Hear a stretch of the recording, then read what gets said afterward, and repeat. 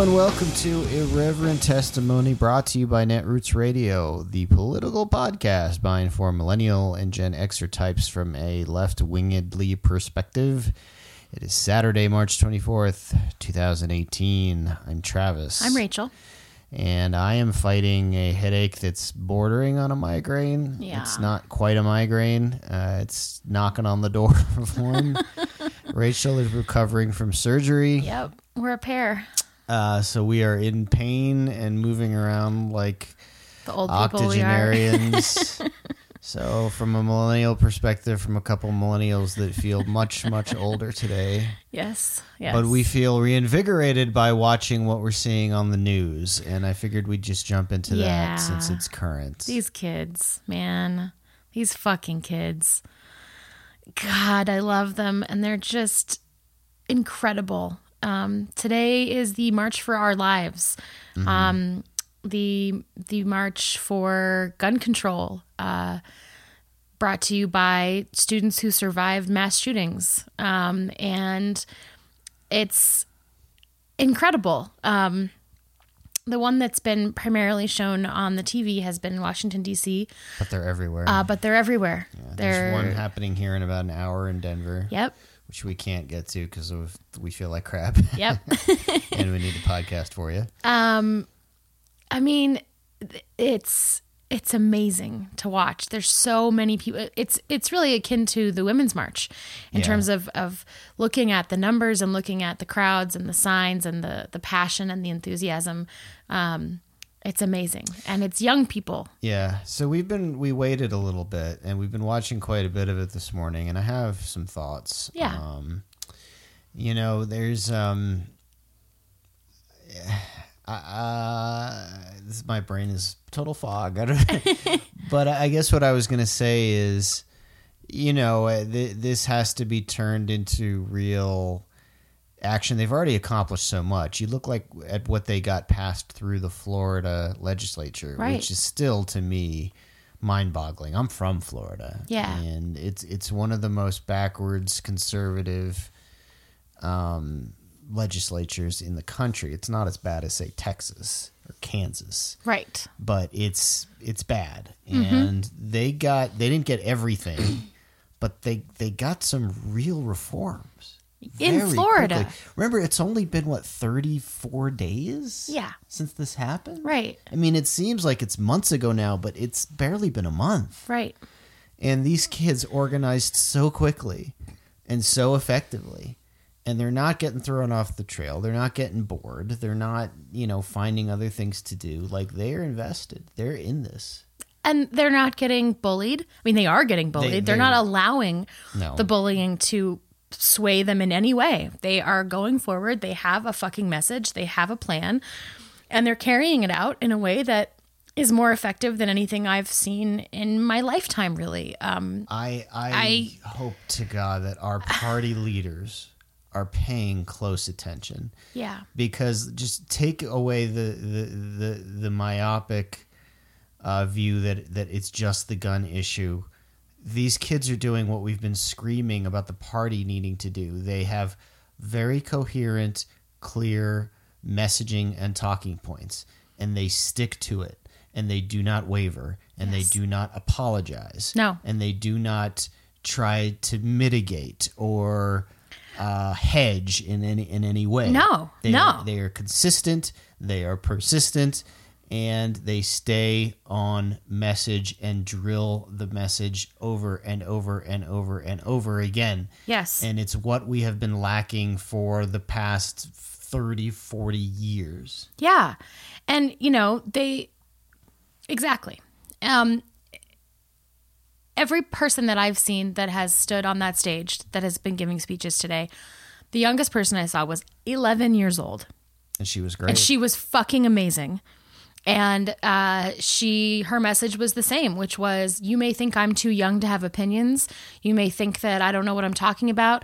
I've been accused of being a pawn of adults, and none of that is true. Let me tell you what else we've seen, which is encouraging. It wasn't just a bunch of suburban white kids from Parkland. Exactly. You had a lot of people of color, kids from inner cities who died in gun violence that has nothing necessarily to do with school shootings. Right. So this isn't just about,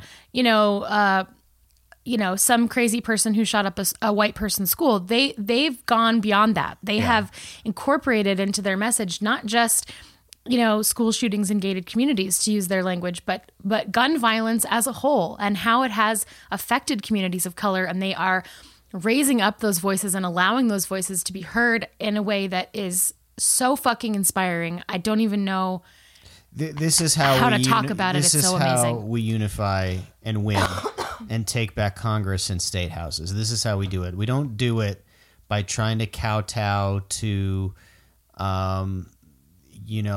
agitated jingoistic white people in the Rust Belt. Nope. They want to keep voting against their self-interests. How many of them are we going to turn knocking on their doors? We unite the young people, this wave of young millennials coming into voting age, young people of color. This is how we win. We have the numbers to swamp them. This is how we do it. We don't do it the Sandinistas way. No. Which is the only people that really matter are the white people in the Rust Belt. I'm not saying they don't matter. I'm saying they have their own influences and ideas and biases, and I'm not going to waste my time trying to strong arm them and de-brainwash These kids them. have shown that if you take a step outside of your own bubble for a minute, right? They could have done what everyone else has done in these situations, which is have vigils and cry and talk about the awful tragedy that it was, and it always has been an awful tragedy. But they stepped outside of that for a minute, and they said, this isn't just about us. And look at all of this attention that we're getting, and look at how the media is treating us. And rather than just take all that space for themselves and take all that space and say, we would just want to be heard, they said, there's a lot of people affected by gun violence. And a lot of those people are people of color. And a lot of those people live in inner cities. And nobody's listening to them. And no one's talking to them. And that's bullshit. Because they are just as much victims of violent crime by guns as we are. And so they went and they've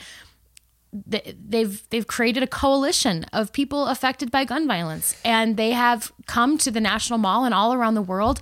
And they didn't need to change their message. This is the thing that's so frustrating, right, about the Democratic Party is there's this sense among the Sandinistas and the purists that, well, if we want to talk about our message, we have to change it if we include people of color, or if we include minority populations, or if we include LGBT people, or we talk about women. They have proven that that's not true. Mm-hmm. They've proven that they have the exact same message from their gated community as white kids in Florida as the inner city kids or people of color in Chicago. They have the same message, which is, adults aren't fucking doing anything. Gun violence is a problem, and we want you to fucking fix it. Yeah. And the message didn't need to change, but bringing in that diversity of voices and bringing in that diversity of perspective has widened the cause with the same fucking message and just strengthened it. And to that end, let's think back to the 2016 campaign for a minute during the primaries when Black Lives Matter crashed some of the Bernie rallies. Yeah, and Clinton. Yep. But... and in both cases, they really didn't know how to handle it. And especially with Bernie, his attitude and the attitude of the crowd was kind of like, go away, shut up, you're ruining our party here, you're harshing our buzz. Right. Whereas these kids, instead of doing that, they handed them the mic. They handed them the fucking mic. We need to hear what you have to say. That's right. Because you've been dealing with this systemically for much longer than we have. And I'm sure that your perspective would be very valuable to the country and to us. Please tell us how you feel. Please tell us what you think we should do. Please talk. Yeah. And if no one else is going to give you a fucking microphone, we will here. Mm-hmm. And they did. Yeah. And their message is the same, which is gun violence is a problem and it needs to be fixed. And I don't give a fuck about the NRA, and I don't give a fuck about the money that you take from them or their political power. These kids don't give a shit. They're not scared. They are not scared of them. So on that note, I just read this morning, and I was ready to burn the goddamn world down. There's something called NRA TV, which is, I guess, like a YouTube channel or something. Yeah, it's an online thing. And this fucking guy, this is the kind of thing I was saying about the bullying, right? This guy, Collion Noir, which is a pseudonym for some guy. Of course, because they're so brave. Unlike Emma Gonzalez, like these kids using their real names. Right. These people need aliases. They do. These snowflakes need aliases. Yeah, exactly. Because they're so scared of us non-gun toters. I guess clawing their eyes out. I don't know what they're afraid of. And he went on his little YouTube channel. He's got like 650,000 followers or something. I don't know. Who cares? And basically said, no one would know your name if a student gunman hadn't stormed into their school and killed these people. Yeah. Quote, to all the kids from Parkland getting ready to use your First Amendment to attack everyone else's Second Amendment at your march on Saturday, I wish a hero like Blaine Gaskill had been at Marjorie Douglas High School last month because your classmates would still be alive and no one would know your names. Okay.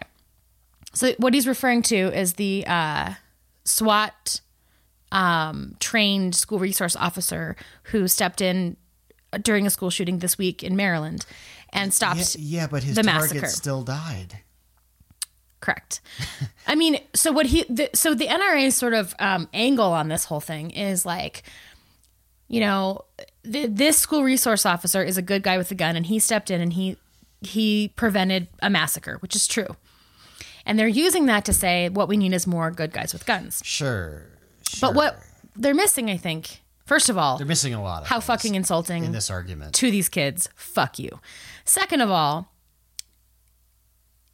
that is to the argument that we've been making, like saying this SWAT trained school resource officer, police officer who was armed, came in and took out this gunman before mass carnage ensued. No one on the left is opposed to that. No, none of these kids are What saying we're get rid of the opposed school to, resource no, officers. exactly. What we're opposed to is arming teachers who are not SWAT trained, who are not police officers. It's a broader argument. The whole angle of let's arm the teachers is the whole Second Amendment fetishist NRA movement of arm more people, the better. Right, because more guns. Ultimately, remember, the NRA is a lobbying group for gun manufacturers. Right. And they want to sell more guns and ammunition. Right. It is that dark and that cynical. And if that means a bigger body count, whatever. Maybe in their core they actually believe more armed people makes for a safer society, but it doesn't make a difference. The whole point here is the kids very logically say less arms, especially assault-style weapons in the hands of the general population, very obviously means less violence and carnage. And the NRA Second Amendment fetishist argument is no, the Second Amendment doesn't allow for this kind of thing, and it's wrong. So if more good guys are armed, then it'll reduce these massacres. That's the argument. So arming the teachers is just sort of an example of this very broad argument. Right. And, you know. Right. But the kids aren't having it. Of course and the teachers aren't having it. And the parents aren't having it, right? And the question is, are the voters not having it?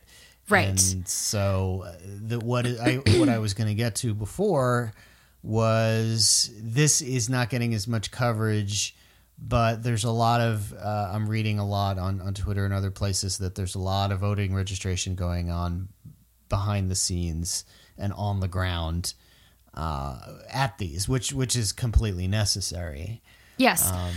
So just quickly to wrap up this NRA guy, this piece of shit. You know, he's like, nobody's covering this hero Blaine guy who, you know, Gaskill who saved all these lives, and the mainstream media is ignoring it, and which is not true. No, of course, it's been everywhere. We knew all about it. And so they haven't responded. The Parkland kids haven't responded directly to him, but David Hogg, who's kind of risen as one of the leaders of the Parkland kids, who's just an incredibly well-spoken young man. Yeah, I'm going to talk about him in a minute. He responded, it's immature, rude, and inhuman for these people to try to destroy the people trying to prevent the death of the future of America, because they won't. That's all he had to say about it.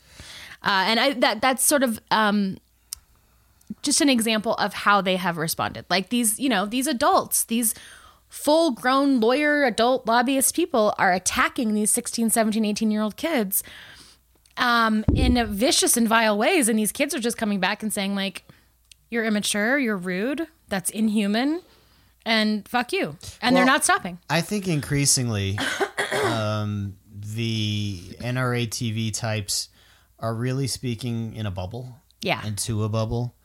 And, you know, I want to sort of expand this nexus into some things about this whole rally. There were some very raw, seminal moments. There was a young lady from Parkland who was so worked up and nervous she actually threw up. Oh. Yeah, she didn't like puke right on the microphone. She kind of turned around and she just kind of hey, baby. I just threw up. And then she finished, with her speech and her poem, and it was really just raw and effective, and it was real. But other aspects of this whole thing were very polished. You had all these big pop stars doing numbers, and it was, very well branded. And I guess that sort of worried me a little, but then at the same time, no, because what we're trying to do here, these kids have realized this is not about the intractable Second Amendment gun-hugging types anymore. Right. We're not going to change their mind. No. We need to just defeat them, and we defeat them with superior numbers. Yes. So while and it's probably still this way, the Democratic establishment has always been, don't piss them off, try to placate them, try to hold the middle ground. Don't say you're going to take away people's guns and freaks them out, and just common sense gun reform. And they're like, just fucking take their goddamn assault weapons away. Right. Period. And you remember all the flack Obama took for just saying people cling to their guns. Right. That was, oh my God, the it was world melted yes. down. And so you understand the reticence, but at the same time, it's just they've been trying to hold this pseudo olive branch out for people who have just turned on anything resembling the Democratic Party a long time ago and are never coming back. And it's like these kids are just so much more savvy and smarter and seem to understand the political landscape better than people who have been doing it for 30, 40, 50 years. Yeah. So the fact in that... part, they have more at stake and less at stake, right? They have more at stake because it's their literal fucking lives that we're talking about. Yeah. And in part, they are not a part of that intractable system, and they don't much care for it, and they don't really care who is a part of it, and they don't really care how it's set up. They don't give a shit. They don't care about all of that. Right. It's like the Bernie movement, except with logic. Right.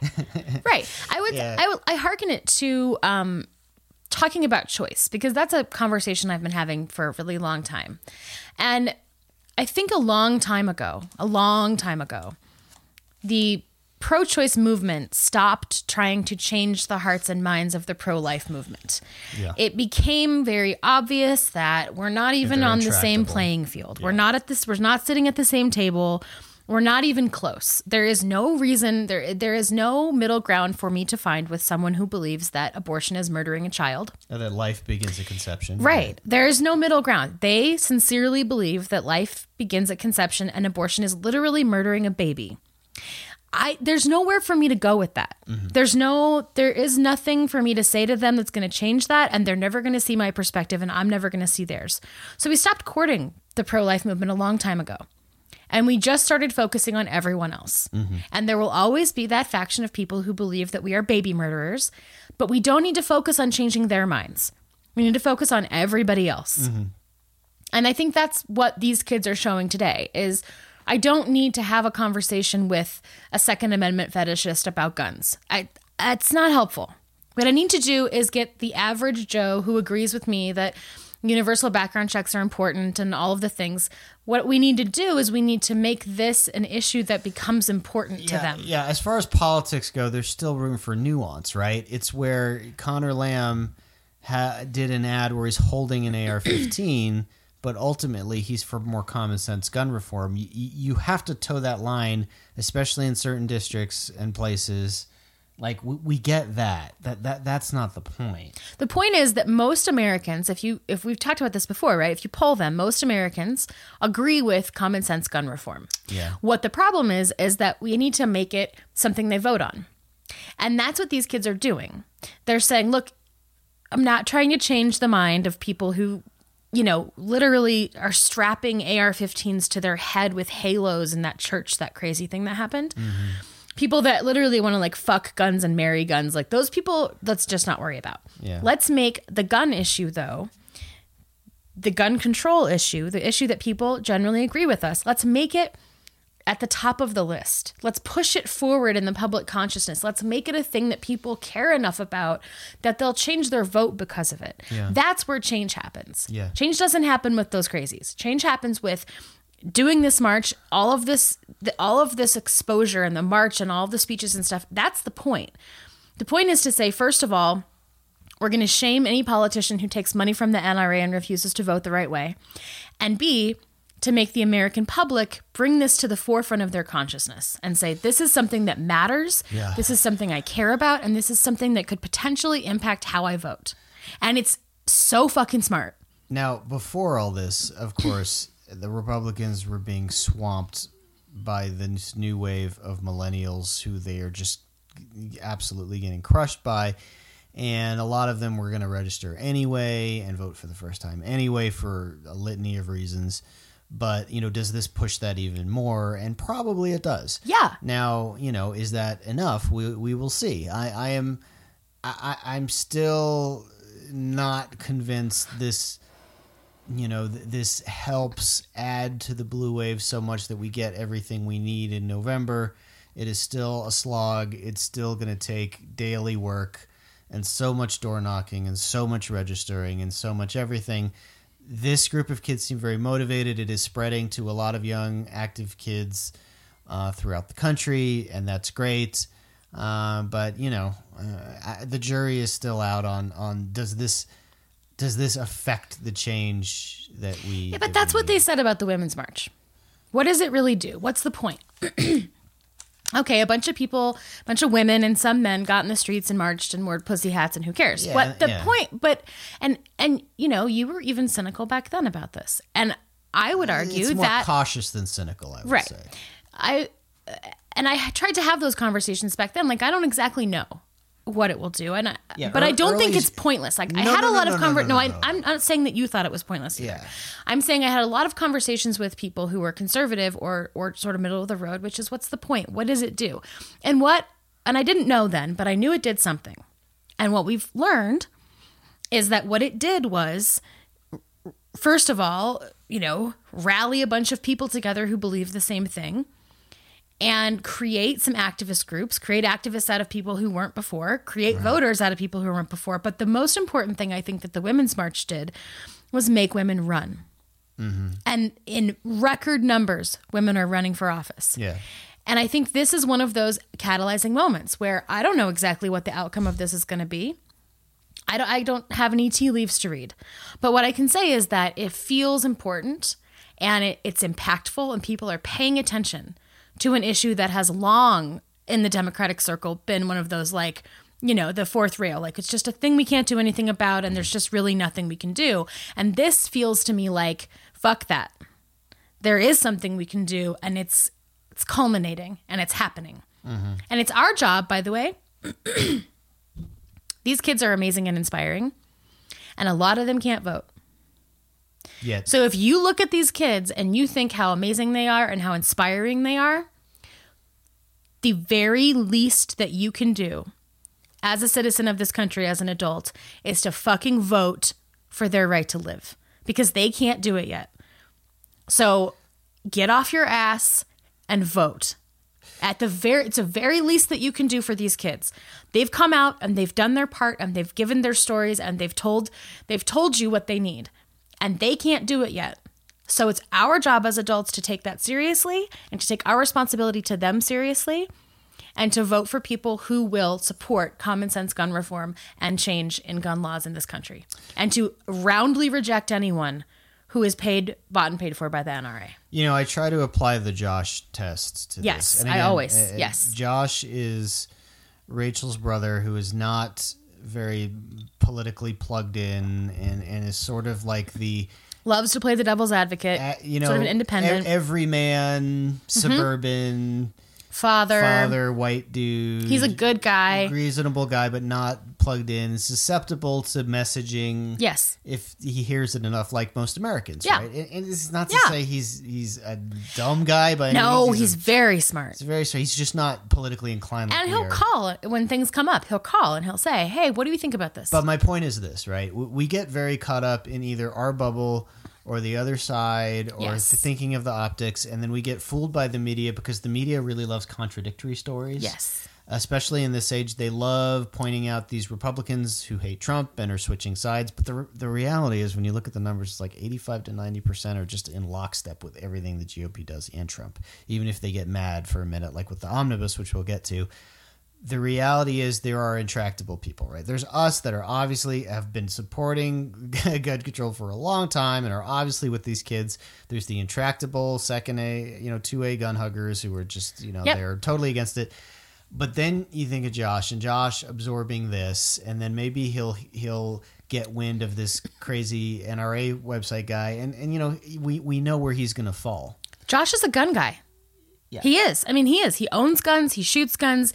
We grew up with guns. He likes guns. Yeah, but who is he going to relate to here? Right, but exactly. He's got a 6-year-old daughter, 7-year-old daughter. 8, yes. Wow. Addie's 8. Okay. But no, even Josh, who is a gun guy, right? Like, he's an interesting sort of paradox because he's super liberal on some things and then not and independent on others, and that's why we do the Josh test. But even Josh, who is a gun guy and not super politically plugged in, he called me one day after this happened and we were talking about it. And he even was like, look, man, I like the Second Amendment and I like my guns, but like, it does seem to me that there are some things we could probably do to make this not happen all the time, right? And most gun owners he's like, I don't want the Second Amendment to go away, but like, there's got to be some stuff, Rach. And I'm like, absolutely. And he's like, I think some of it is a red herring. I don't know that many guns at gun shows are really gonna it just seems like a red herring, the gun show loophole. Like, is that really the problem is gun shows? I don't think so. He's like, I think it's a bigger problem than that. And he has some ideas about really long waiting periods and maybe assault rifles shouldn't be in the hands of so he's a reasonable guy. Mm-hmm. And that's the group we got to target. Right? The Joshes. The people who aren't intractable on our side or intractable on the other. Well, we target them after we get the people we know who are our side registered and out to vote. Right. Yeah. But that's, I think, what they're doing. These kids. They're not going after the 2A'ers. They're going after people like Josh. And they're saying, what if somebody you don't want your daughter in the line of fire, do you? Right. Right. Do you want your daughter's teacher to have a gun? Does that make sense to you? Have you met her? What Well, and you have to get coldly logical about this stuff too. Take away this argument of some of the conservatives saying you don't understand how much these teachers love their kids and they take a bullet for them. It's like take all that out of the equation. The numbers are very simple. You have enough guns in enough of the general population, accidents happen. Yes. They just do. And it's already happening because we already have, before this even happened, we had all these states with these lax gun laws and more teachers armed and people in schools armed. And, Kagro does a good job of documenting all this. The accidents happen and even kids get hurt. Last week or this week, I can't remember, there was a teacher who was doing a gun safety demonstration in school. And there was a gun fail accident. It happens. The gun went off and it injured 2 students. I believe it went off and it hit the ceiling and a ceiling panel came down on a kid and hurt his leg or something. It's just the law of averages, guys. Doesn't matter the training. I'm an expert. The irony is sweet there, but that's not the point. No. It's the more guns that are present, the more accidents are going to happen. Not to mention what we talked about last week, which was when guns are available, it's an option. And when guns aren't available, it isn't. Yeah. So, any closing thoughts on today, the March for Our Lives? I'm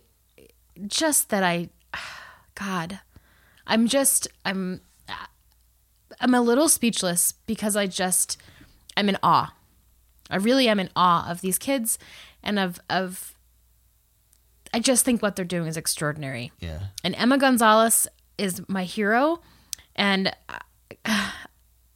can I say one thing that I'm hesitant to say, but I'm worried about. All right. I'm worried because they are teenagers. Yeah. And they've been thrust into the national spotlight. Yes. And everything they're doing is wonderful. And teenagers are teenagers. Yes. And I'm really worried that, you know, they make mistakes and they do dumb shit. And I'm concerned that, you know, one of them's going to go to a party and get drunk and it's going to be on the front page. I'm worried about them being eaten up and taken apart and eaten alive by the spotlight and the media and their the kids, so other savvy side. as they are with this, they don't know what they don't know about life in general. And I would just urge everybody to remember that they're humans. They're humans and they're human teenagers. And they're also dealing with PTSD. And so if and when one of these kids does something stupid or makes a mistake and it gets splashed all over the tabloids and all over the New York Times and the Washington Post, if we could please remember to have some fucking compassion and to realize that these are just kids and they're going to do something dumb, and that does not make their message different. It doesn't dilute what they're trying to do. It doesn't make them bad people. It does not give us the right to criticize them or to tear them apart. And I would just urge everybody to remember that, because I'm just waiting for that to happen, and I'm it's going to be really hard when it does. I've thought about that too, and you're right. And I also worry about them just cracking at some point, some of them, because they haven't had a chance to breathe. Like you said, it's only been about a month. Yeah. And it's been nonstop on their quest. Yeah. And again, they don't know how to like pace themselves or step back because A, they are kids, and B, like they're driven for a good cause. Yes. But their lack of life experience means they don't know what they don't know. As savvy as they are in terms of social media and messaging and understanding the political climate. Right. Life is still a lesson you can only learn by living it. And I desperately hope that they are privately getting the help that they need to recover from this trauma and to process this trauma. And I wish we lived in a world where when something happens, we don't tear them apart, but we don't.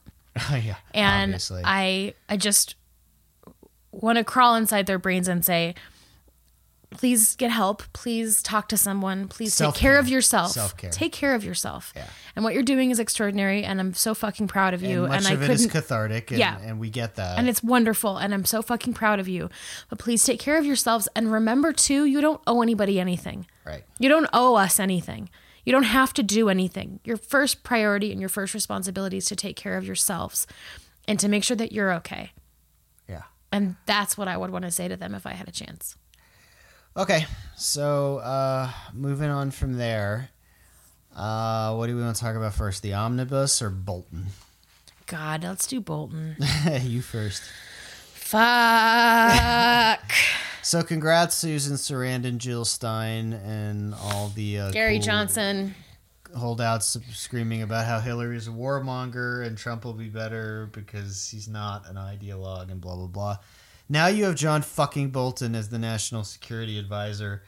If you don't know who John Bolton is, other than the guy with the bad mustache, oh boy, look him up. He's a literal crazy person. He physically harasses and chases his underlings around the office and berates them. He believes in a first strike policy. He thinks you can win a nuclear war. He doesn't believe in the United Nations, even though he was nominated as ambassador to the United Nations. He's a crazy person. He's basically the architect of the Iraq War. One of them. One of them. He worked for George W. Bush back in the good old days. And even Bush regrets that now. Yeah, and you know, times are scary right now, and I would argue that they are scarier than they were then. But back then, back in the aughts, when George G.W. was the president, John Bolton was like the Antichrist. I mean, he was so fucking terrifying. I remember thinking, how can this person be in government? How can this person be advising the president? How? Like, he's evil. And now we have a less well, I don't even know how to talk about Trump in relation to G.W. Bush, but we have a less stable, crazy person as a president, and H.R. McMaster's gone, and he hired fucking John Bolton. It's a nightmare wrapped in a nightmare. I don't even know. Yeah, and people still don't understand. They're like, okay, so this is this hawkish guy in a mustache. Hawkish, and why? Maybe there'll be more rhetoric. We fear it's going to be far more than rhetoric. Way more. This is That's a guy exactly right. That has been itching for a war with Iran for some time.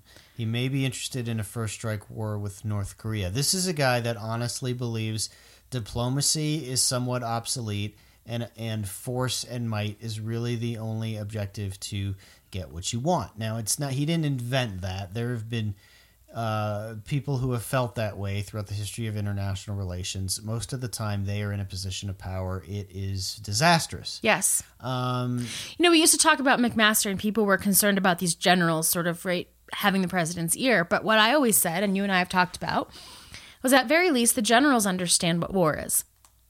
They Yes. know what it looks like. They know what the cost of it is.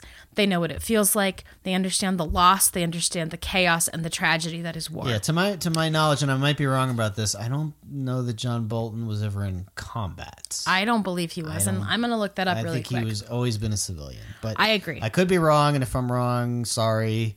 But this is where we are. The guy is a nutcase, and I don't say that lightly. I feel like the reason I want to believe that he has never served is because he is so... The most hawkish types. Yeah. Well, that's not always true. There are plenty of guys who have served who are also warmongerish, hawkish. You think of, Curtis LeMay and people like that. They did fight and they did serve, and a lot of them still have that attitude. But yeah, a lot of the chicken hawks, when you talk about Dick Cheney and a lot of the, right-wing pundits, and these are people that never served or dodged the draft. Trump himself, with his bone spurs, keep hitting him from the draft in Vietnam, which conservatives really used to care about. Remember, they hated Bill Clinton because he was a draft dodger because he went to college instead of Vietnam, and that was right. a big deal. And right. So it looks like he did serve. Oh, good.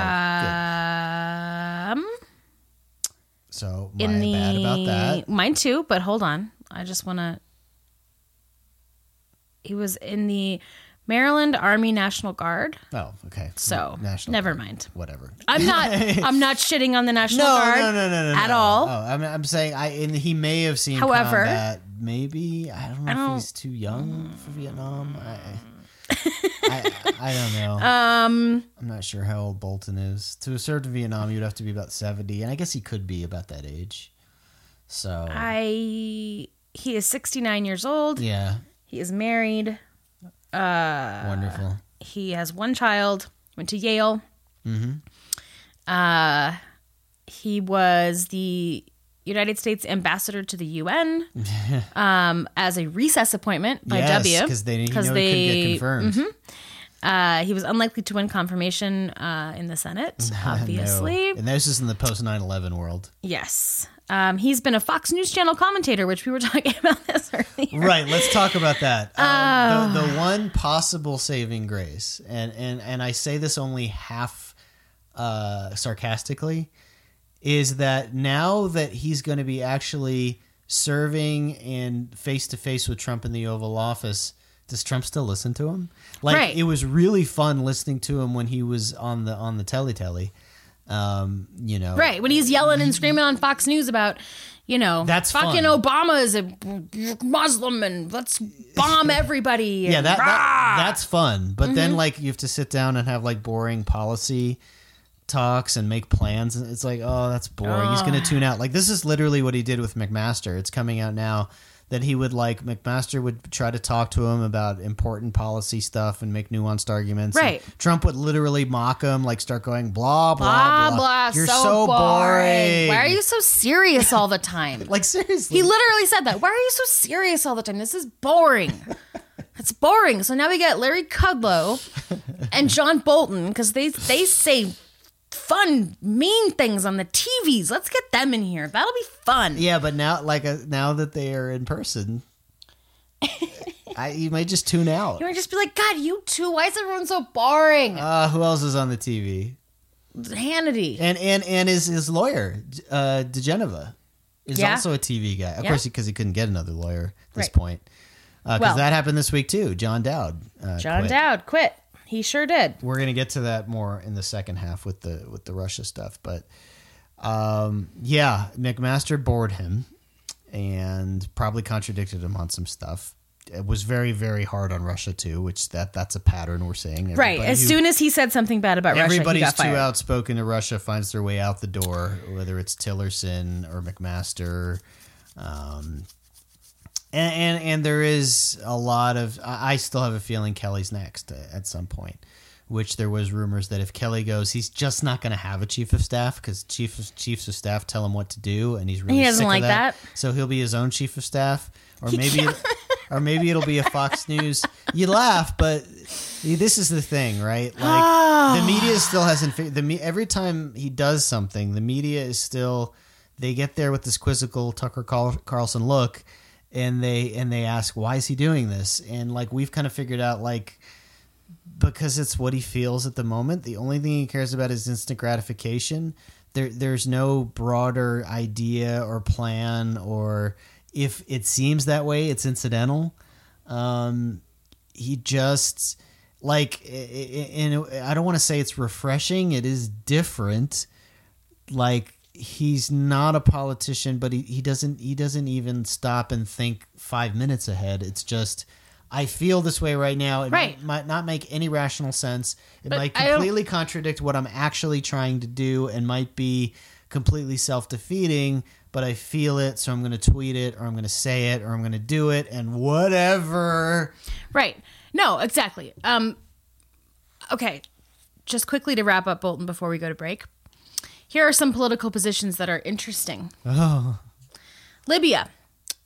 Bolton was an opponent of the deal that George W. made with Muammar Gaddafi to eliminate the country's weapons of mass destruction program. He was in a key role during the initial negotiations, but his role became limited over time. According to a 2005 study, Bolton was intentionally kept out of the loop so that a final agreement could be reached. Quote, Bolton reportedly was unaware of the December 19th WMD agreement until very shortly before its public announcement. Shh, don't tell Bolton. And after initially being given a lead role in implementing it, he pushed so hard to backtrack from the agreement that the British convinced the Bush administration to restrict his involvement in the Libya matter. Yeah, really glad you brought that guy on. That made sense. Iraq. Bolton supported the U.S. invasion of Iraq and toppled the regime of Saddam Hussein. That doesn't make him special. North Korea and Iran.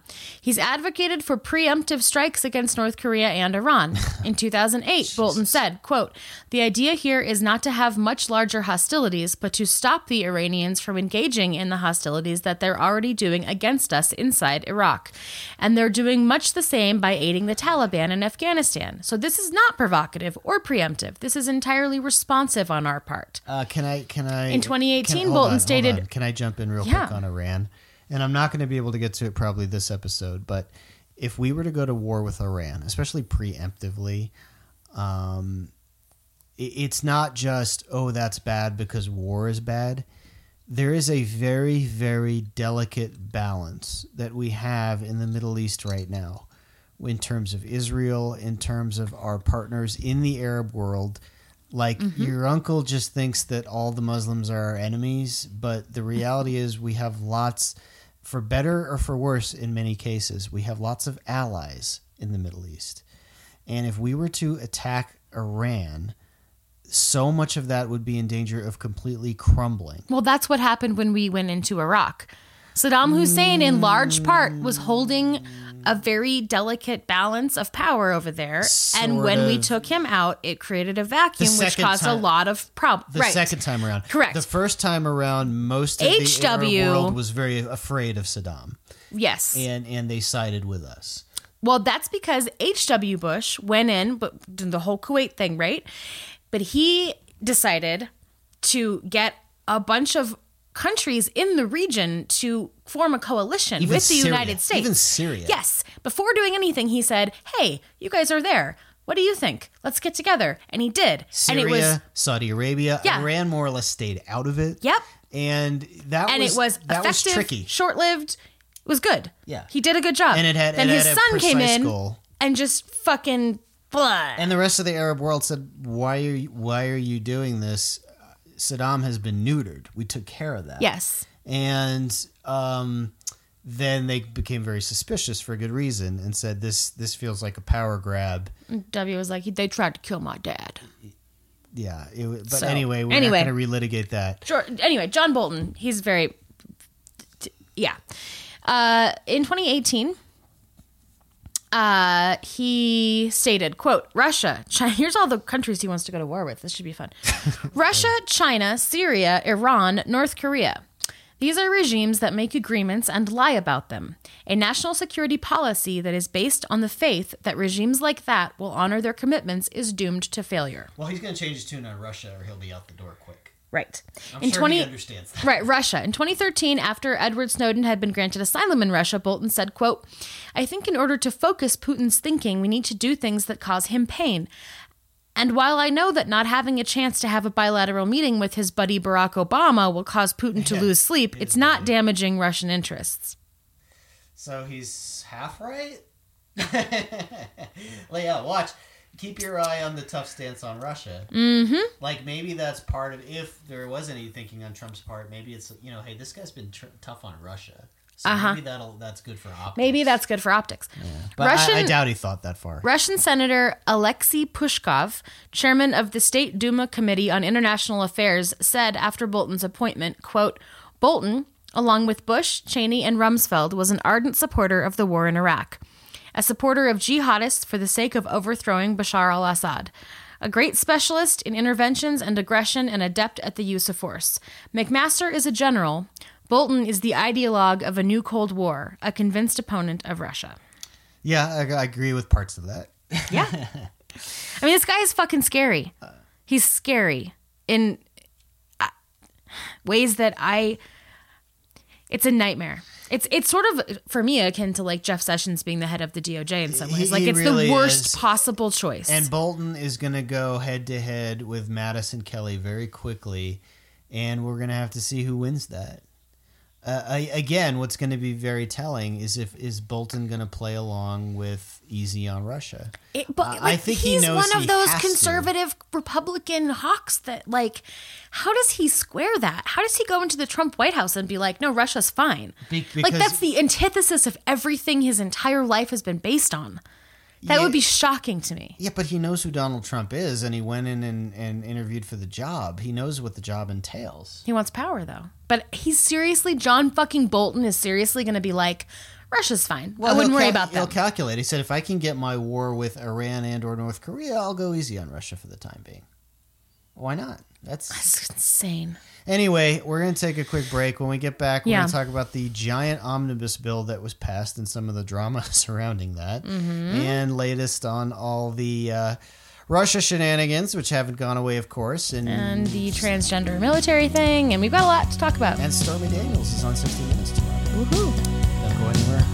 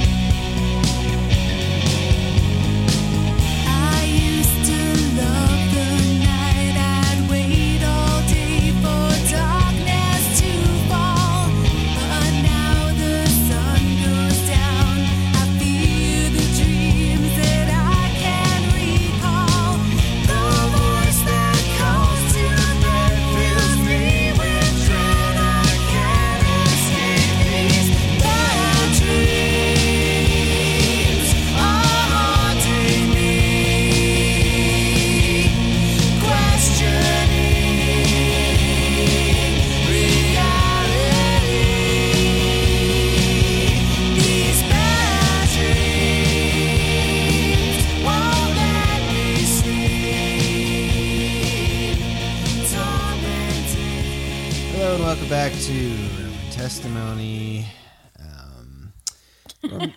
Trav still has a headache. Yeah. And we're just a little bit of a mess today. Reminder that break music is brought to you by Married a Dead Man, my band. Our debut album will be coming out June 30th. You can find us on marriedatodeadman.com or on Facebook, which I refuse to use anymore, but for the band, it's still there. Facebook.com/Married a Dead Man and other places and whatever.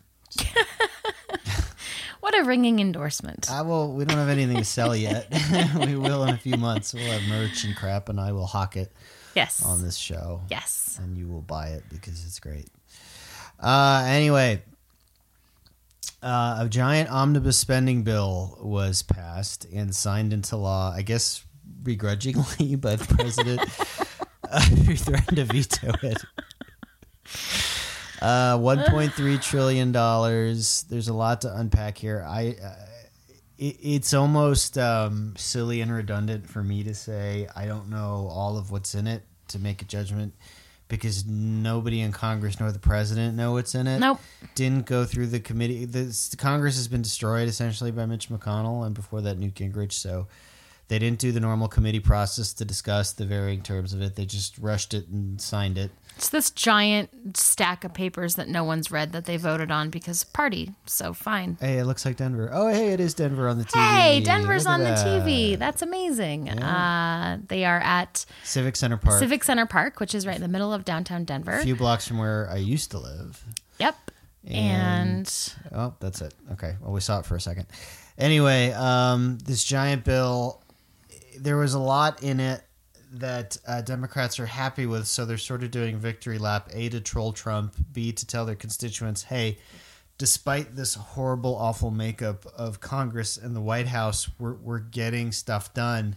like we still know how to govern and they don't. Well, so we got this omnibus bill with a bunch of shit we wanted and they didn't. Yeah, well, yeah. So this is what's important. Remember, a few months ago, when the budget wish list of the Trump administration came out, a lot of people were really horrified because it did things like drastically cut CDC and slash national parks and different healthcare things and all these horrible, draconian, awful garbage like Paul Ryan wet dream things. Yes.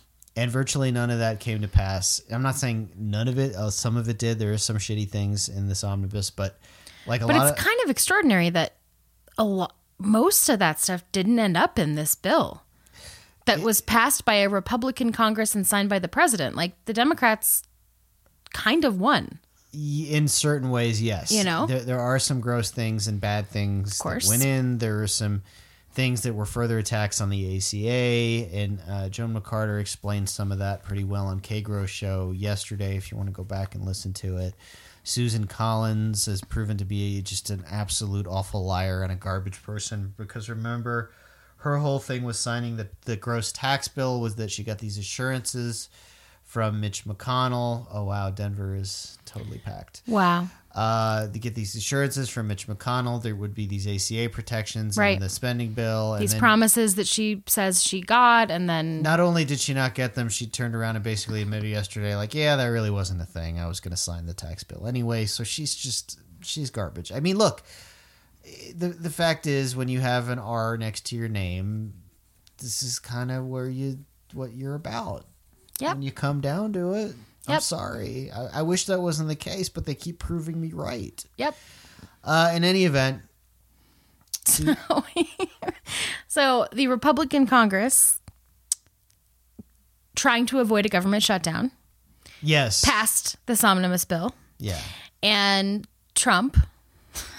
Well, should we go back and talk about Risch from Idaho almost gummed up the whole works because... Yeah, I don't know a lot about that, but I heard something about that. So tell me the story. So there was some drama late Thursday night when they were getting ready to vote on it that Senator Jim Risch from Idaho was going to hold it up because one of his House colleagues from Idaho had slipped in the bill naming this giant nature preserve after former Idaho Governor Cecil Andrus, who recently passed away, who worked for the Department of the Interior under the Carter administration, had 2 stints, I believe, as governor of Idaho, and he was a big conservationalist, and he's a big guy protecting federal land from drilling and all other things. Big, beautiful, pristine lands.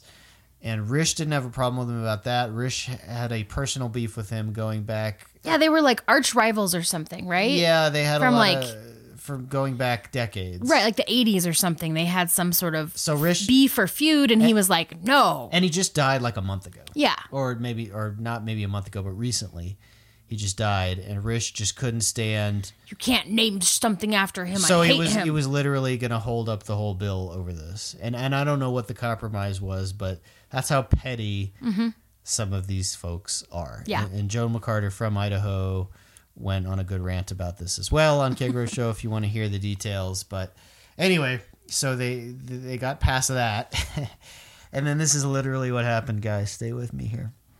Because it's going to be hard to believe, but this is not me. We're not trolling you or making this up. This is so late at night. Paul Ryan gave Trump the outline of what they came up with, which, by the way, there's virtually no funding for the border wall. Right. There's it's like just a couple $1,000,000. Well, right? there's existing improvements on some things and like improving some fencing, but it's nothing. It's not his wall. Well, and there's a restriction that says he's not allowed to build a concrete structure. Right.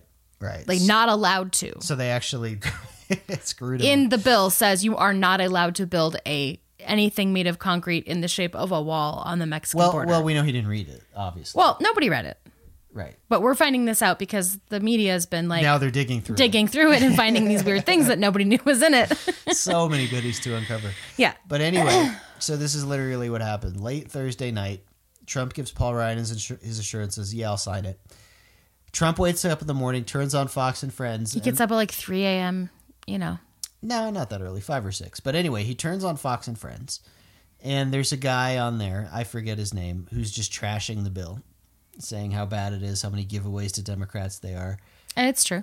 It's not bad. It's just there's a bunch of shit Democrats got. Yeah. So Trump jumps on the Twitter and goes, you know what? I just might veto this bill. It kind of sucks. I don't like this bill. I'm going to veto it. Yeah. Thinking about it. Thinking about it. Now, why that's hilarious is for several reasons.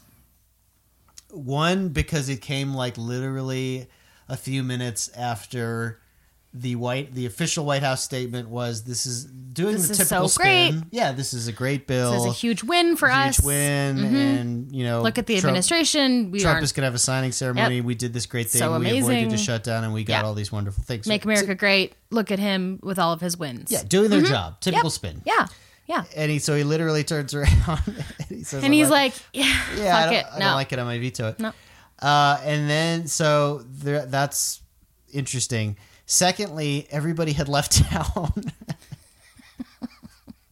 They got the hell out of town because of this. Yes. That we're seeing because on of the the March for Our Lives They didn't rally. want to be anywhere near it. Nope.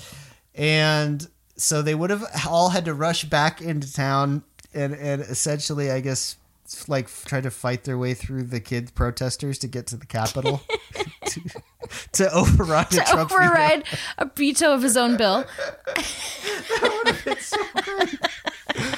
I'm sorry, Mr. President. We're going to override your veto of your own bill.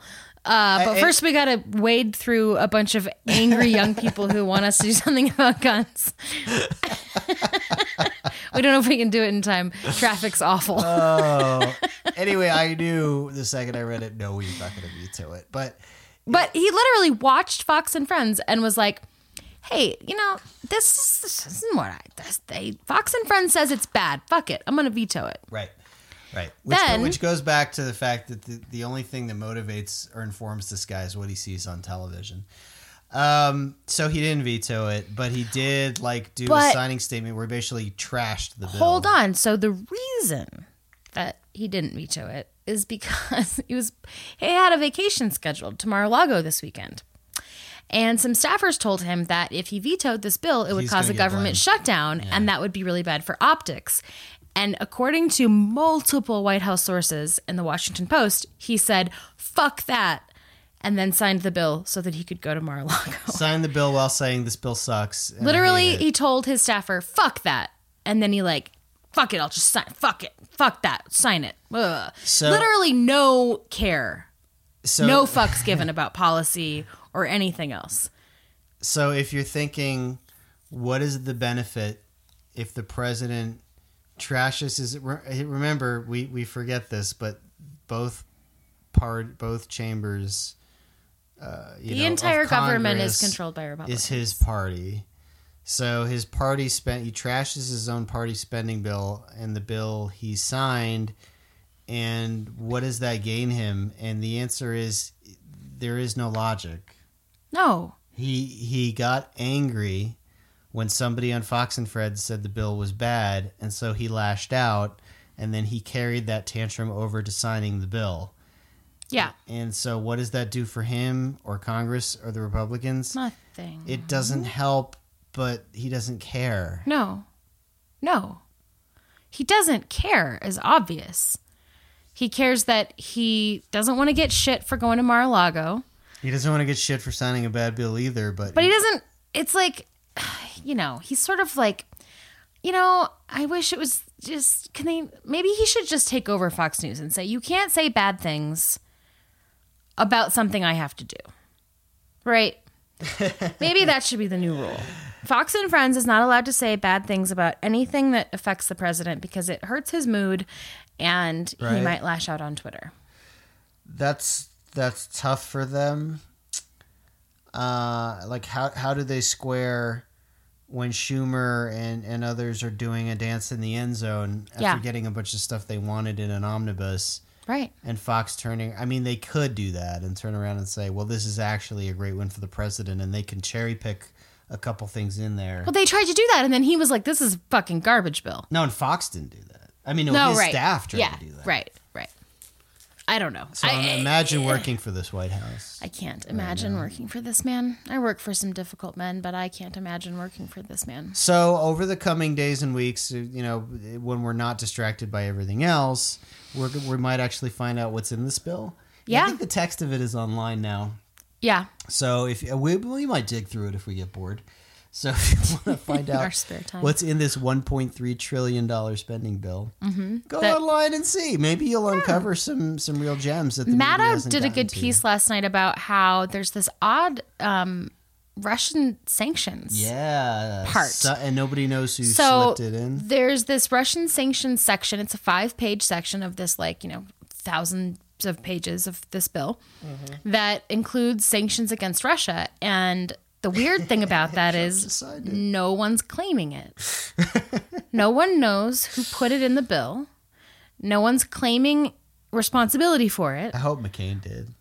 No one knows whose idea it was or who wrote it or why it's in there. Yeah, literally no one read the bill to the point where government's supposed to function, right? This is totally how government's supposed to function. We find this 5-page piece of a bill that includes Russian sanctions, and when you say who put this in there, nobody says, hey, it's me, and nobody knows, and they signed it anyway. No one eventually. even I want to know who somebody's staff nobody even will leak.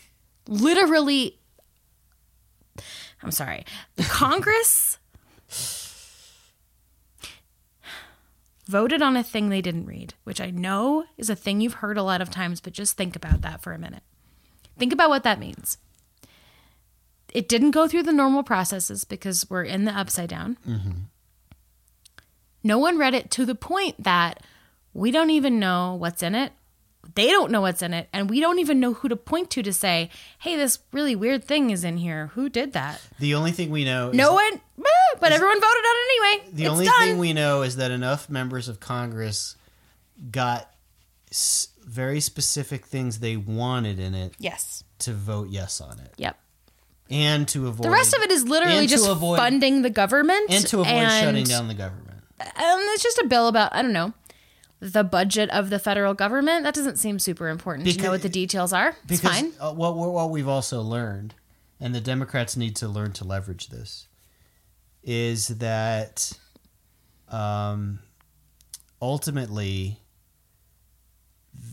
Trump and the Freedom Caucus, for all their big talk about how they welcome a shutdown, they don't want a shutdown. No. They are scared of that.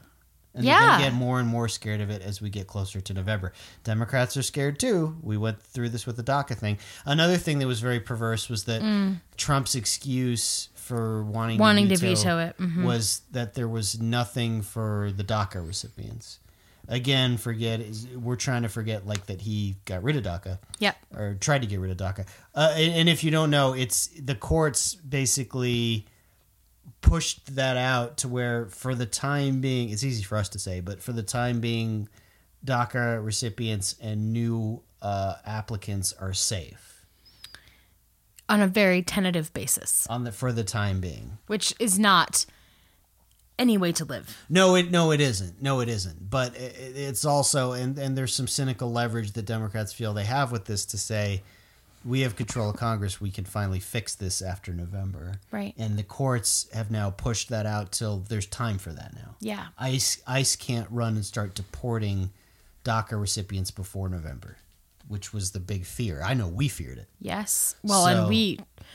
So did the DACA recipients. So while Trump is trying to gin up that pressure, that he doesn't really have the leverage to do that, and Democrats understand that. There's also now, before November, Republicans are also scared of a shutdown. So they could do something on DACA. They probably won't, though. They'll probably play it safe and just say, hey, yeah, we can fix DACA, but we need control of Congress. I mean, which is true. Right. And I wanted to say something. You know, we talked last week about my concerns about this time between now and November being kind of a dangerous time for our democracy, for the possibility of a constitutional crisis, for the idea that once November happens, everyone's very aware that should the Democrats take control of any single house or both, it's really over for Republicans. And I got a little flack about it, about being a little hyperbolic, but I read a piece in, I think it was The Atlantic, which I'm not saying they're always the best, but they just hired a horrible garbage person. I know. But sort of mirroring my sentiment that this is a really dangerous time when you have a president who is a demagogue and you have a party who has abandoned all loyalty to the Constitution and all loyalty to the country in favor of political and ideological gains. And I don't know. I mean, I'm concerned about it, but I did get some shit about being a little bit over the top. And then, I don't know, some people kind of agree with me and are writing big pieces and big news stories about this is a possibility and it's something that we should be careful about, because to that end, can we disabuse ourselves of the notion that just because you show a basic level of political incompetence or you're sort of unhinged and you're disorganized doesn't mean you can't be very dangerous and do very nefarious things. This is like the Blake Council logic in that it's hard for me to believe Trump colluded with Russia because his so campaign stupid. was so incompetent. It's like, you don't need competence for a foreign bad actor to come and say, I can do this quid pro quo for you, and you to just say yes. Yep. I mean, like, where do you need this sophisticated level of competence to say, for a bad guy to say, I want to do this thing for you, and you to utter the word yes? Right. I mean, it's you almost yourself, that simple. You yourself do not have to be competent or smart or clever or anything. Or run all you have to do scheme. is say yes to something that helps you. That's right. And someone else can be all of those things for you. That's right. And we know it wasn't complicated or well structured, or the tracks were well covered. We're learning that every single day. So I don't understand why you would even start with that logic. And it's that same logic where we had with, well, Trump is horrible, but Hillary would be more dangerous because Trump is actually so incompetent. Well, he just hired John fucking Bolton. It has nothing to do with the man. I mean, it does, but these things are not just... The president doesn't... It's not a vacuum, right? He's surrounded by people, whether they be U.S. citizens or Russians, that are incredibly clever and technologically savvy and politically savvy and dirty as fuck and mobbed up and all the things.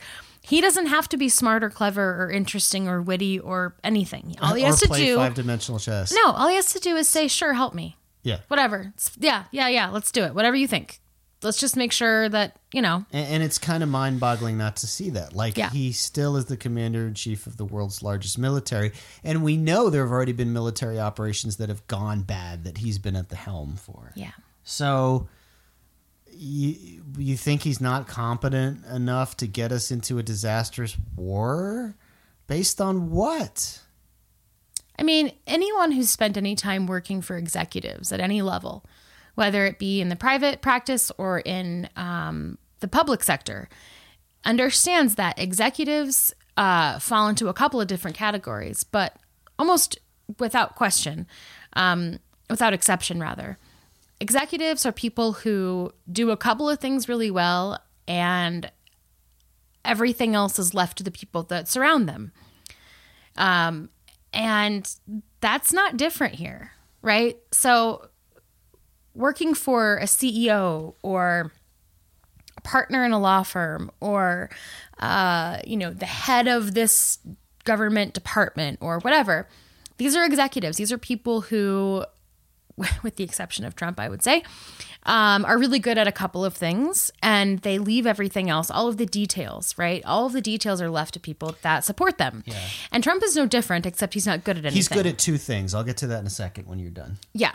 So it stands to reason for me, having worked for executives for a long time, that, I don't think he's particularly good at much, and you're going to give me two examples of what he is good at, but the details and the day-to-day operations of his presidency and the day-to-day operations of planning for strategizing and figuring out how to make this presidency functional and figuring out how to retain power for him and figuring all of that out, Trump isn't involved in any of that. And that's not unusual. It's unusual that he doesn't understand any of it, but it's not unusual that he's not in charge of it or he's not running that show. That's just not how it works. The people that are around you deal with the details, and you're generally in charge of like the high level sign off. Yes, that's a good idea. No, that's not a good idea. And the details are left to everyone else. Okay, it's actually three things, right? Okay. Trump's good at three things. Trump is good at branding and self-promotion. Yes. So put him on par with a chick from the Jersey Shore show, okay? Mm-hmm. In that respect.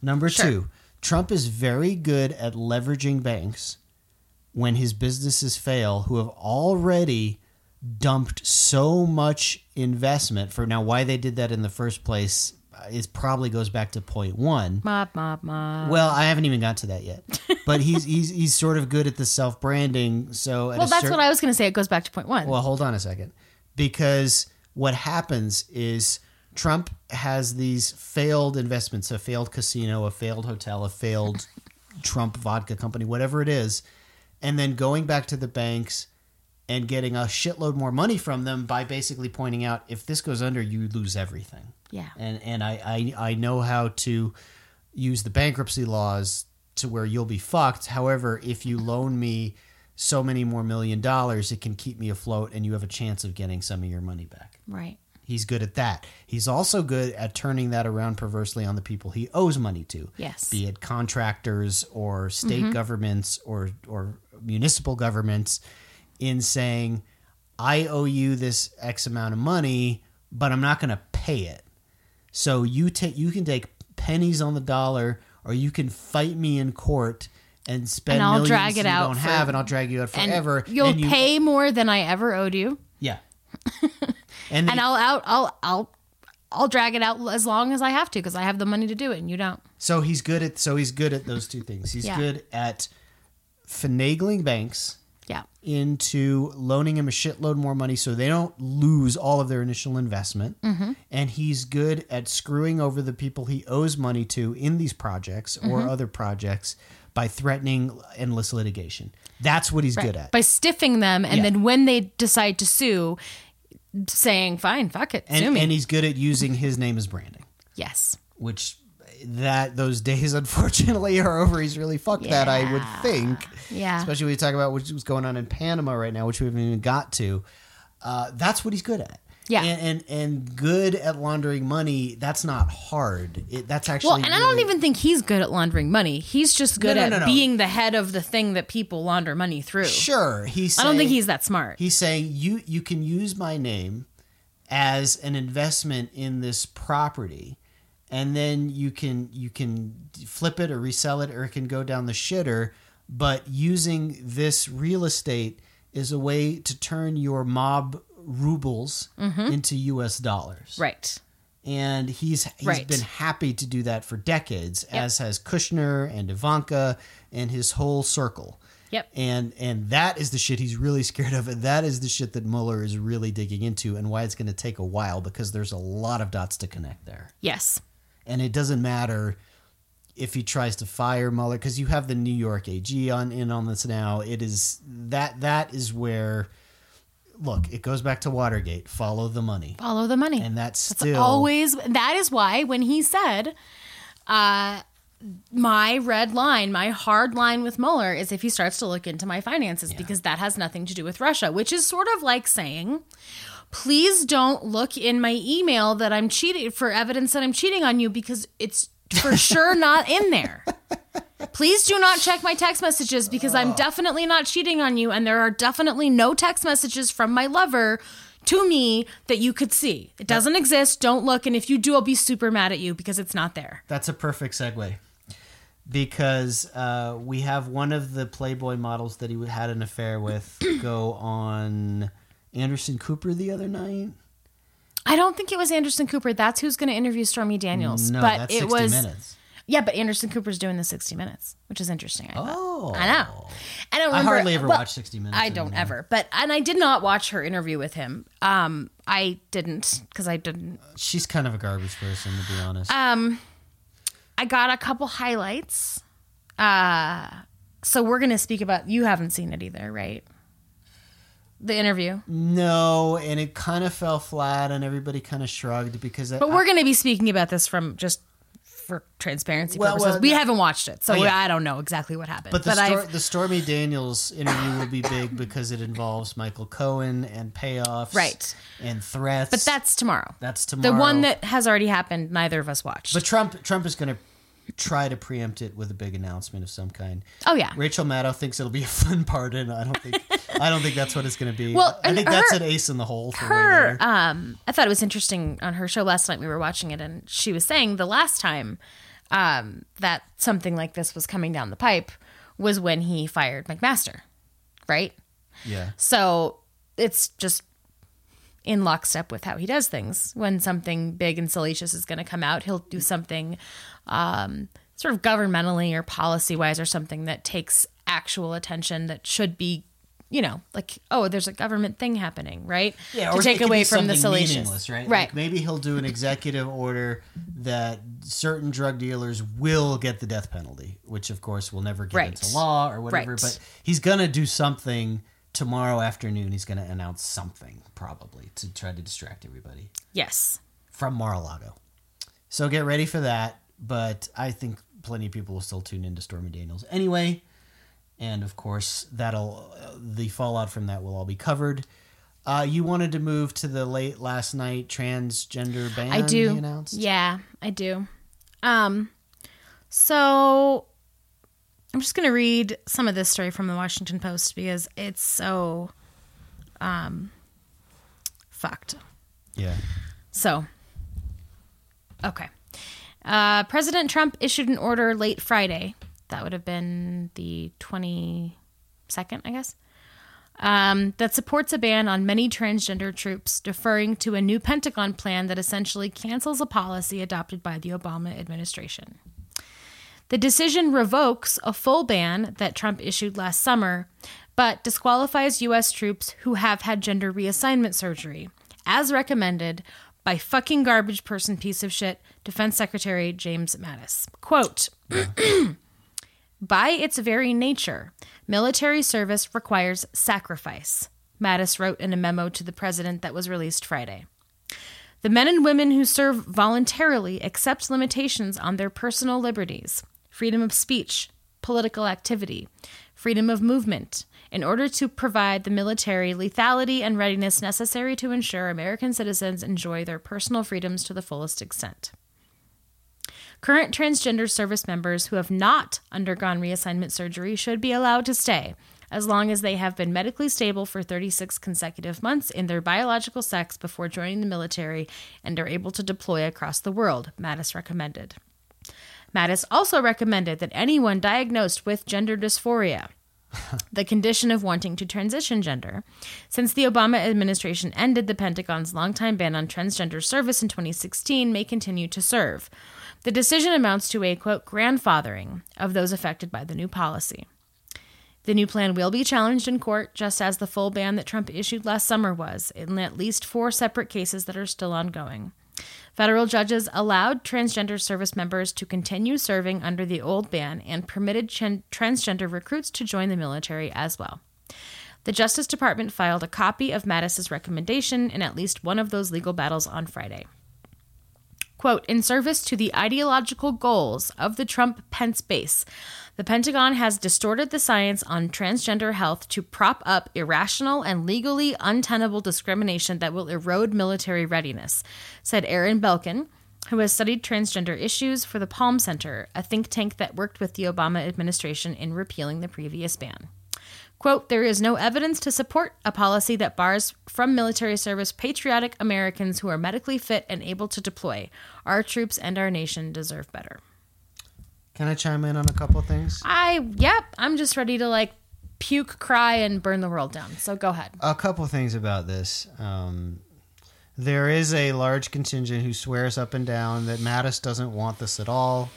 He's only doing it not for Trump, but for Pence. This is Pence's baby, metaphorically speaking and ironically speaking. This is all Pence, and Mattis realizes that sooner or later it's going to be President Pence, at least for a while, and he wants to keep his job when that happens. Well, then he's a fucking hack and fuck him anyway. Yeah, I don't give a shit. Yeah, I agree. So he doesn't want to, but he's doing it anyway, and he's writing the memos to make it legal. So pretend that you're not transgender for 36 months, and if you have had gender reassignment surgery, you are not qualified to serve in the U.S. military. That's some fucking crazy bullshit. Now, the vast majority of trans people have not had reassignment surgery. If I've seen the numbers on it, because A, it's very expensive and it's very complicated. I do not know why this is a red line. Why does it fucking matter? Why does it matter? Because that's where just Daddy Pence just can't handle the idea. I mean, maybe Pence is kind of closet trans himself. No, he's not. He's not one of those. He's not. He's fucking evil. Yeah. There are conservative Christian men that hate the gays and hate trans people because they hate themselves. To God because they hate themselves and they are closeted, and it's a very weird thing. This is not that. You look into those eyes of that man, you look at that man, he's not any of that. Yeah. He is pure fucking hate and pure fucking vile, evil bigotry. Yeah. And this is such an affront to everything that our country believes in. You want to talk about fucking sacrifice? Oh, military members have to sacrifice their freedom of speech and they have to freedom of movement and da-da-da-da-da.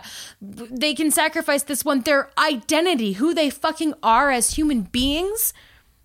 You're saying if you are this human being, then you are not eligible to serve in our armed forces. Fuck you. Right on the eve of when John Bolton wants to get us into a bunch of wars, you're going to, kick thousands of good, strong serving troops out of the military. That makes a lot of sense too, right? It's so fucking shameful and so horrifying. And I am so angry. Now, a lot of military law experts think this will never get through the courts. But they can do a temporary, it can have an effect right away, even if the court ultimately strikes it down. Yes. So this is evil. And it's not just that, when the U.S. government and the military and these people in the highest echelons of power come out and say these things publicly. Yeah. How does that affect people who are transgender who live in this country? How does that affect these kids and their identity and their vision of themselves and what they can and can't do and how they're perceived by the world and their government? And it's so far-reaching and so destructive and so awful. What it does is it establishes this idea that they're second-class citizens. It establishes prejudice. It establishes discrimination at the highest levels of our government. It's like military segregation pre-1940, right. Whatever it was. Right. Yeah. And, if you're transgender, it's fine. Just, don't identify that way and don't tell anyone for 36 months, and then we'll let you come serve. We'll let you sacrifice yourself for your country as long as you aren't true to who you actually are, as long as you pretend to be somebody else. It's kind of the new... It's fucking bullshit. Don't ask, don't tell, in a way. Except don't ask, don't tell was a very obvious foot in the door. Yep. Which people didn't see at the time and didn't understand, and it effectively worked that way. It created the slippery slope that we wanted. Yes. In an incremental way. but this is much different. Yes. This is rolling things backward and Yes. drawing a hard line and saying you don't have the same rights and we don't accept you as the same kind of people. And you're a different kind of person if you've had this surgery than if you haven't. And it doesn't make any sense. Because it doesn't make any sense. Because it's just fucking bigotry Yes. and hatred and discrimination for no goddamn reason. There is no evidence at all, study after study, that shows that there's any degradation of morale in the military, that there is any negativity associated with having trans members serve in the military. If you talk to military veterans, people who have served with LGBT members, including trans people, they don't give a shit. This has nothing to do with the military and everything to do with disgusting conservative politics and hatred and bigotry, and nothing to do with military readiness or morale or anything else. Even my dad in Vietnam served with some trans people. Right. He didn't give a shit. Nope. My conservative veteran father. Right. So when you talk to actual veterans who have served with people, they don't give a shit what's in your pants or what you do with what's in your pants. They care about your service to your country and having their back and them having yours. Yeah. And frankly, these fucking generals and these politicians could learn a lot from the people who are actually serving in the military that they are at the head of. this is a Pence thing all the way. This is a Pence hard right evangelical thing. And again, the timing of it is a distraction. And we'll see. Hopefully it moves very quickly to be struck down by the courts. But keep your eye on that, because that is not the last of the attacks against trans people. Nope. There are more coming. Of course. Which again, the log cabin Republicans and the gays for Go Trump. fuck yourself. Yeah, this is what you get. This is what you get, Stein people. This is the legacy that you don't care Well, about. it doesn't affect you, so I guess it's fucking fine. But it's not fine with me. No, It's not fine. nor should it be. And to all of our loved ones and friends and listeners who are trans, I'm sorry. And just know that we have your fucking back. Yeah, And this is bullshit, and it does not reflect on you, and it does not reflect on your service. And we're going to take it back. Yep. Add it to the list of many things that we have to turn around here in the fucked up upside down. Yeah. And that's about going to do it for us today. Sorry to leave you on a rage. Well, no, we're not. That's what we're all about. Yeah. To point out the awful, garbage, terrible, disgusting, puke-inducing things that this Republican/Trump leadership is trying to bring to us. Remind you, we have to fight every day, especially for people who are not like us. That's right. We are white, cis, not trans, and this is not. We're okay as with privileged us. as we can be, some of us more than others, but that doesn't matter. I mean, it matters, right? That we use that privilege to fucking help everybody else. Well, These are my people. That's the point. These are our people. This is not some idea in a, some abstract idea. These are people that are in our lives that I love. Yeah. And we will not let it stand as long as we have breath.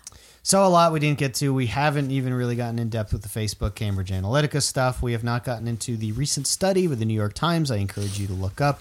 I know we hate the New York Times, but they just released this very interesting Sometimes study they do that good things. no matter what sort of level of class you're born into, you fare much better if you are white than if you are a person of color. Yes. Which does not. Regardless of economics. Hi, Bernie. Yeah.